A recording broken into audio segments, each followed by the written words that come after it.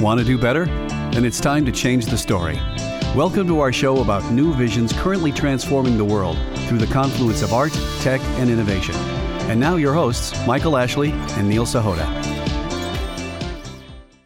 All right, welcome to another episode of Changing the Story. We have a phenomenal guest today, Steve Thrall. He is a renewables advocate who's committed to leading the transition to a clean energy world. He is the North American Director of Development for Planet Arc Power, and he leads their global expansion into the North America clean energy market using their game-changing technology, Alexis. Can't wait to learn more, Steve. Welcome to the show. Yeah, thanks very much. That's, glad to be here. Thanks for being here, Steve. So as a visionary, what is the story that you want to bring to the world? Yeah, so our team at Planet Arc Power has developed a technology called Alexis, and so we have created the first 100% two-way electricity grid.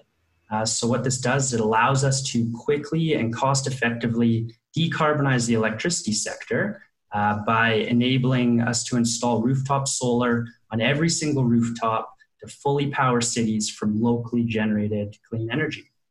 Wow. I got to ask, Steve, how did you get started in this?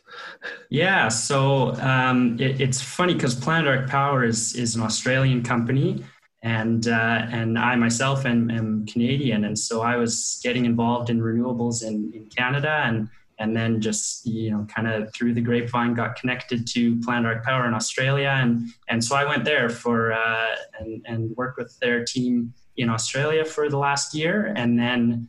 It happened that they were getting ready to expand internationally and into North America, and I was getting ready to go home and return back to Canada, and so here we are. So I'm kind of leading the expansion into North America and trying to change the world. That's awesome. Well, that's why you're here. So full disclosure, I met Steve at the FIRE conference back in the fall in San Diego, and I heard him speak, and I was just blown away by what they're doing. But for people that don't know Steve, if you could back up just a moment, I know we hear a lot about climate change, and it's just been an issue for several decades. I remember reading a book that was very influential to my thinking, and I wonder if you could just set up the problem right now. Why is what you're doing so important? What are we facing as a global population, as a planet?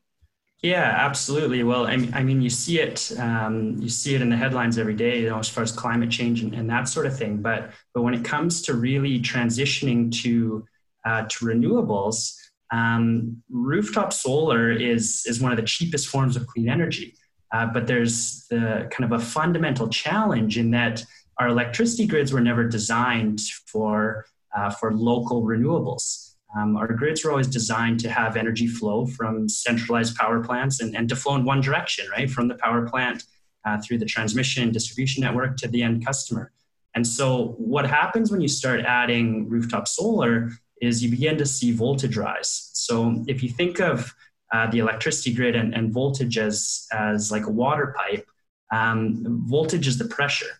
And so as you increase the electricity on the grid, the voltage increases. And so the fundamentals of local rooftop solar is that you're able to export your energy into the grid. You use what your site needs to, and then that excess gets exported, and there's an economic benefit in doing that. But it also means clean energy for the community. And so when you can't export that energy, it really limits the amount of rooftop solar that can be installed. And so that's what we're seeing. So Australia happened to be one of the first places in the world where they ran into the issues of the grid becoming constrained to rooftop solar. And so we call that, it's kind of we call it the 15% rule, and that's the really simplistic version of it. But fundamentally, it means that when the grid gets to around a 15% saturation of rooftop solar, that's where you really begin to see the issues and the voltage rising beyond the limits that are all of our electronics, whether it's your phone or your fridge or your air conditioner, can operate in. And so when it gets to that point, you simply you can't export more solar. The utilities say that they curtail you and your inverters shut down, and that's the end of kind of the benefit that solar can provide. And so that's really then where we focused. We focused on how can we get more solar into the grid? Because rooftop solar and batteries obviously provide such a significant value to the transition to clean energy. And so, yeah, that was our starting point. And it's been a long road. We've been, our team has been working on it for almost 8 years now. But we have developed a technology that's able to manage that voltage and allows you to get to 100% hosting capacity on the grid and significantly increases the amount of rooftop solar and batteries that can be installed. That's phenomenal. I'm curious because I've had some energy utility clients in the past, and at least in the U.S., the infrastructure is like 50, 60 years old. Yeah, become a big constraint. I mean, how do you work within those confines? Yeah, absolutely. So what we're seeing in the U.S. especially is, and it kind of just based on the way that the market mechanisms work as far as net metering, net energy metering. And so what happens is when the grid gets constrained, then the utilities have to upgrade the grid. But it's really, really expensive to do that. And the costs get passed on to customers, right? Your electricity bill goes up. And so then what we've been able to do is with our tech, we increase that hosting capacity so that you don't have to upgrade the distribution grid. There's still plenty of capacity to it if you can manage that voltage. And so that's what we've done. And so then it allows that rooftop solar to be able to export. And then when you get into the battery side of things, it allows those batteries to provide all the grid services that they're capable of while maintaining a safe and reliable electricity grid, which is kind of priority number one, as it should be. So you mentioned Australia. Did you roll this out in Australia? And if so, what does it look like and what has been the response of people that have begun to use this? Yeah, certainly. Yeah. So we've absolutely, rolled it out in Australia. Right now, our big flagship project is with IKEA. So we're installing a massive microgrid on IKEA location in South Australia. And so what that looks like is we fill their rooftop with solar and we add several big batteries on their site. So like 40-foot containers of batteries. And so IKEA will be powered by the solar, so they'll have clean energy. And then the batteries are able to provide backup power. They're able to reduce their peak demand charges. But then the exciting part about it is that with our technology, because we're then able to export that energy safely, it means those batteries can also provide grid services. So they're able to play in the frequency control, ancillary services, wholesale energy markets that typically only big generators have been able to provide that value. And so it really changes things that way because it means you can utilize all those really big roof spaces like an IKEA or like any warehouse to install solar, and they can use whatever energy they need. So they're able to see the financial benefit of it. But then that extra energy and the extra value from the solar and batteries can provide the services to the electricity grid. That's actually huge, right? I mean, we actually know that all those white concrete roofs are actually reflecting a lot of heat back into the atmosphere. Mm-hmm. And so we can do something like collect it's good. But I'm kind of curious because I'm very big about sustainability. We also have a lot of people using like rooftop gardens now, right? And help, again, with the climate change as well as some, reduced water usage, cooling. But is there a competition between solar panels and like rooftop gardens? Can they coexist? I'm kind of curious, right? Because it's two things trying to accomplish kind of some similar goals here. Yeah, certainly. We haven't really ran into any of those challenges, but ultimately it's all same with the rooftop garden. What it's doing is it's utilizing space that was already there, right? And that's the really exciting part about the rooftop solar is that you already have the roof, but you're not utilizing it for anything other than, hopefully keeping water out. So if you can really utilize it for generating energy, then that's fantastic. And so where our part of kind of the other side of what our technology enables is that it creates bankability for these large C&I, commercial industrial projects. And so then it enables investment from major institutions. So for instance, this IKEA project, is being funded by one of the largest pension funds in Australia.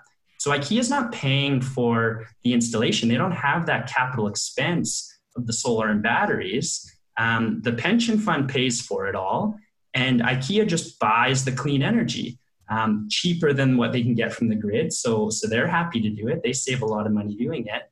And yet the pension fund is able to earn a reasonable return on that clean energy, that it makes sense for them.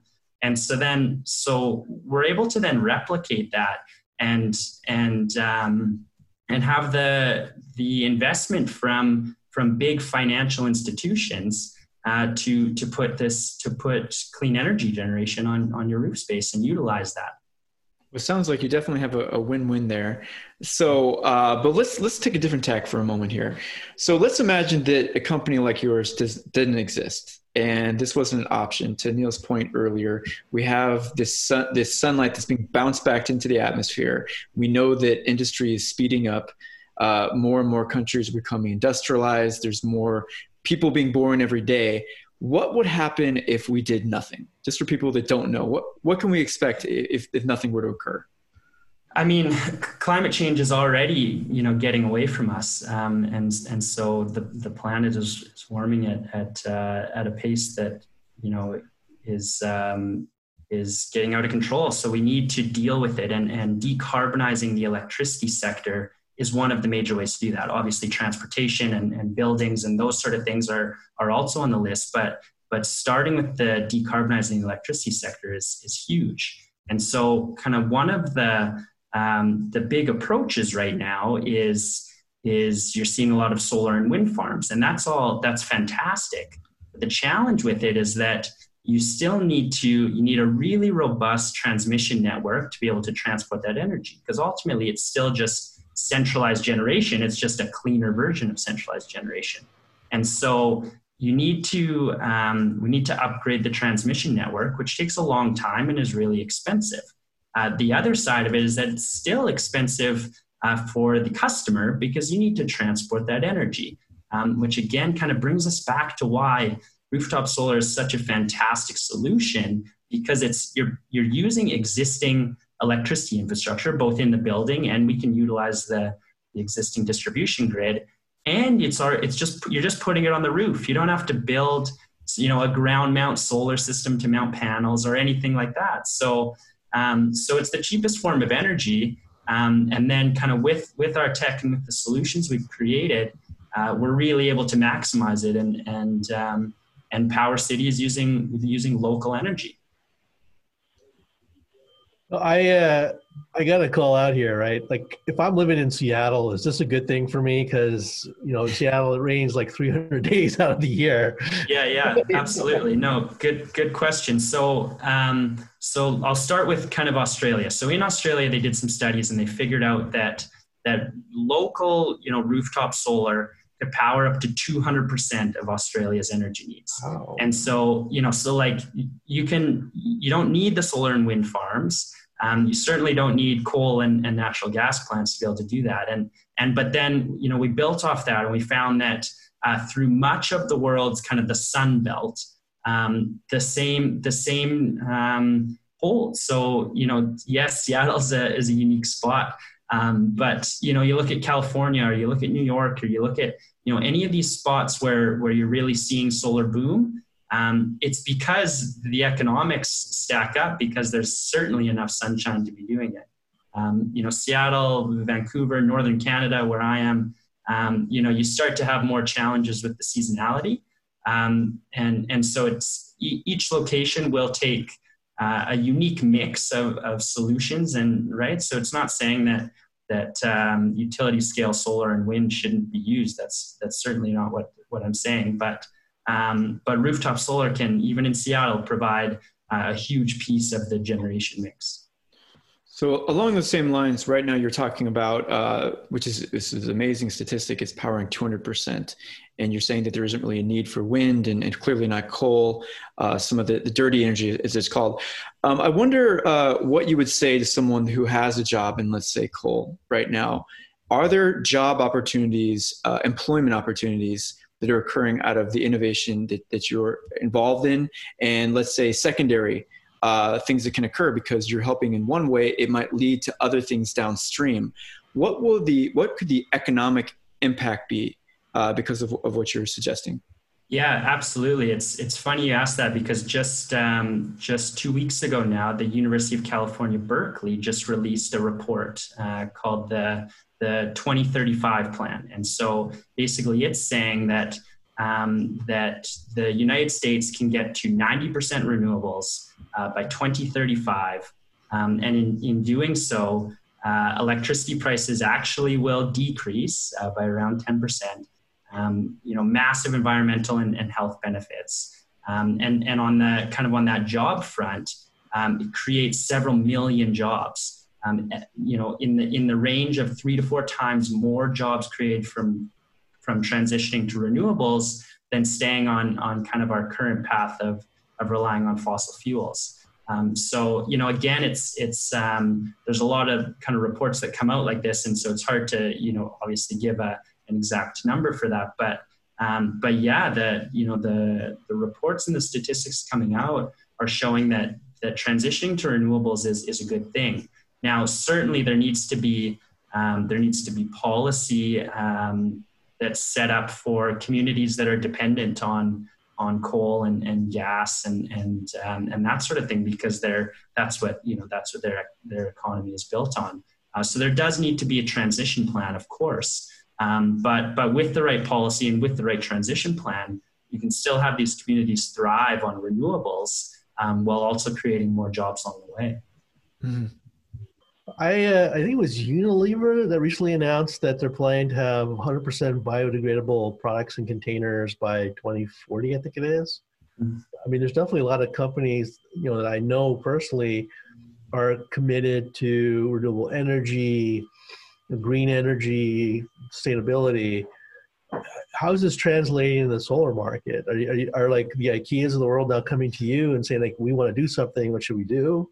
Yeah, absolutely. That's exactly what's happening. So what you're seeing is a lot of these major companies that have joined the RE100. So so it started off as kind of 100 companies that were committing to 100% net zero or clean energy.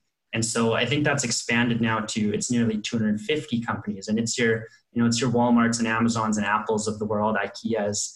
And so, yeah, that's exactly what you're seeing. The exciting part about it is that not only from kind of that corporate sustainability and social responsibility standpoint are they making those decisions, but also from the economic standpoint. So, this IKEA project, for instance, the economics stack up on it. They are gaining an economic benefit in savings on electricity costs, annual savings on electricity costs by doing this, while along the way being, running on clean energy and doing their part to influence that. And so I think one thing that they're really excited about is their ability to then showcase this microgrid project and use their influence as a major global organization to change. So we've been talking a lot about economics, and of course that's extremely important, but I wonder if you could bring up some of the other benefits that may occur because we are switching to a more clean energy. I mean, clearly this must be things like health, ability to do things that might not be possible because of our current system.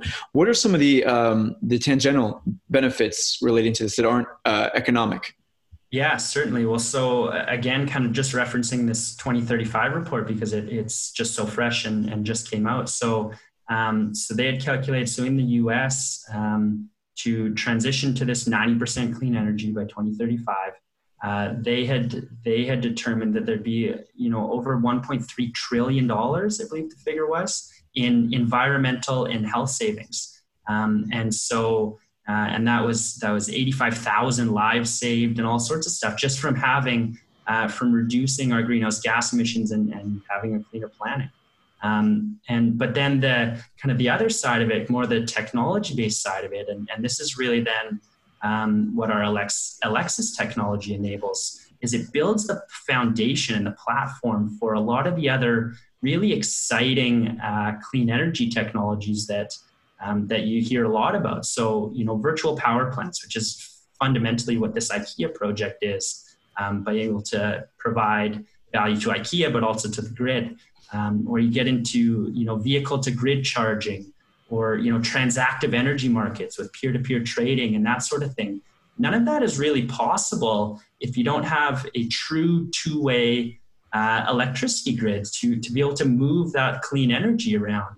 And so, you can do it a little bit, but you'll hit that 15% rule congestion point, and then it's not possible anymore. And that was a lesson that Australia learned in the last few years is they tried to do a virtual power plant program and realized, whoa, we can't actually dispatch the energy when we want to because the grid's congested.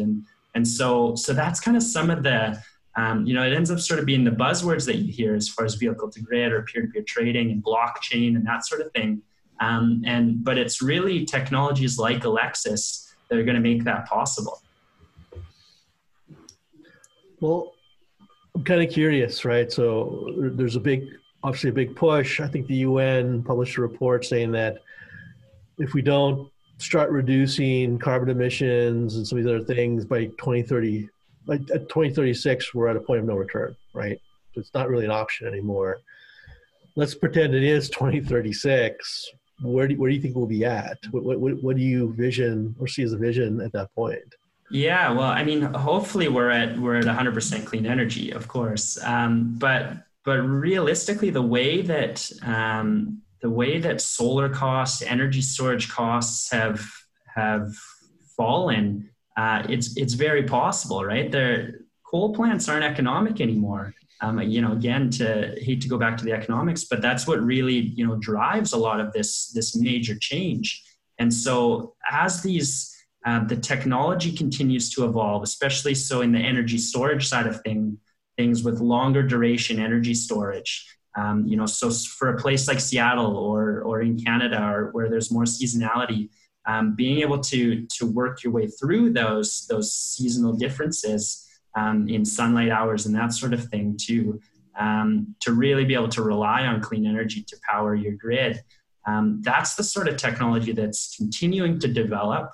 But is really crucial to getting us to 100%. And that was why that 2035 report focused on 90%, because they can get to, we're able to get to 90%, not easily, but, it's definitely achievable. It's that last 10% that there's still innovation that is needed to be able to make sure that we have electricity at all hours of the day coming from 100% clean energy. That's fantastic. And you're doing great work. How can people become more aware of what you're doing and learn about it and get in touch with you? Yeah, certainly. Yeah. So, probably the best way to get in touch is our website. So planetarcpower.com. You can also reach out to me directly, steve@planetarcpower.com. Certainly on all of our social media, which is all Planet Arc Power, Twitter, Instagram, LinkedIn. You'll find our team has done some really good videos to help explain this. It's really complex grid engineering. And so, but they've done a really good job of bringing it into layman's terms and simplifying it to understand the challenges and part of the solution that we've brought to the table. Well, awesome. This has been a great conversation. Thank you for helping us try to make a better world, Steve. Yes. Thank you to both of you. Thanks so much. Hey, if you like today's show, please remember to hit the like button and leave a comment. If you've been enjoying the Changing the Story podcast series, please subscribe and share it with your friends. Thank you.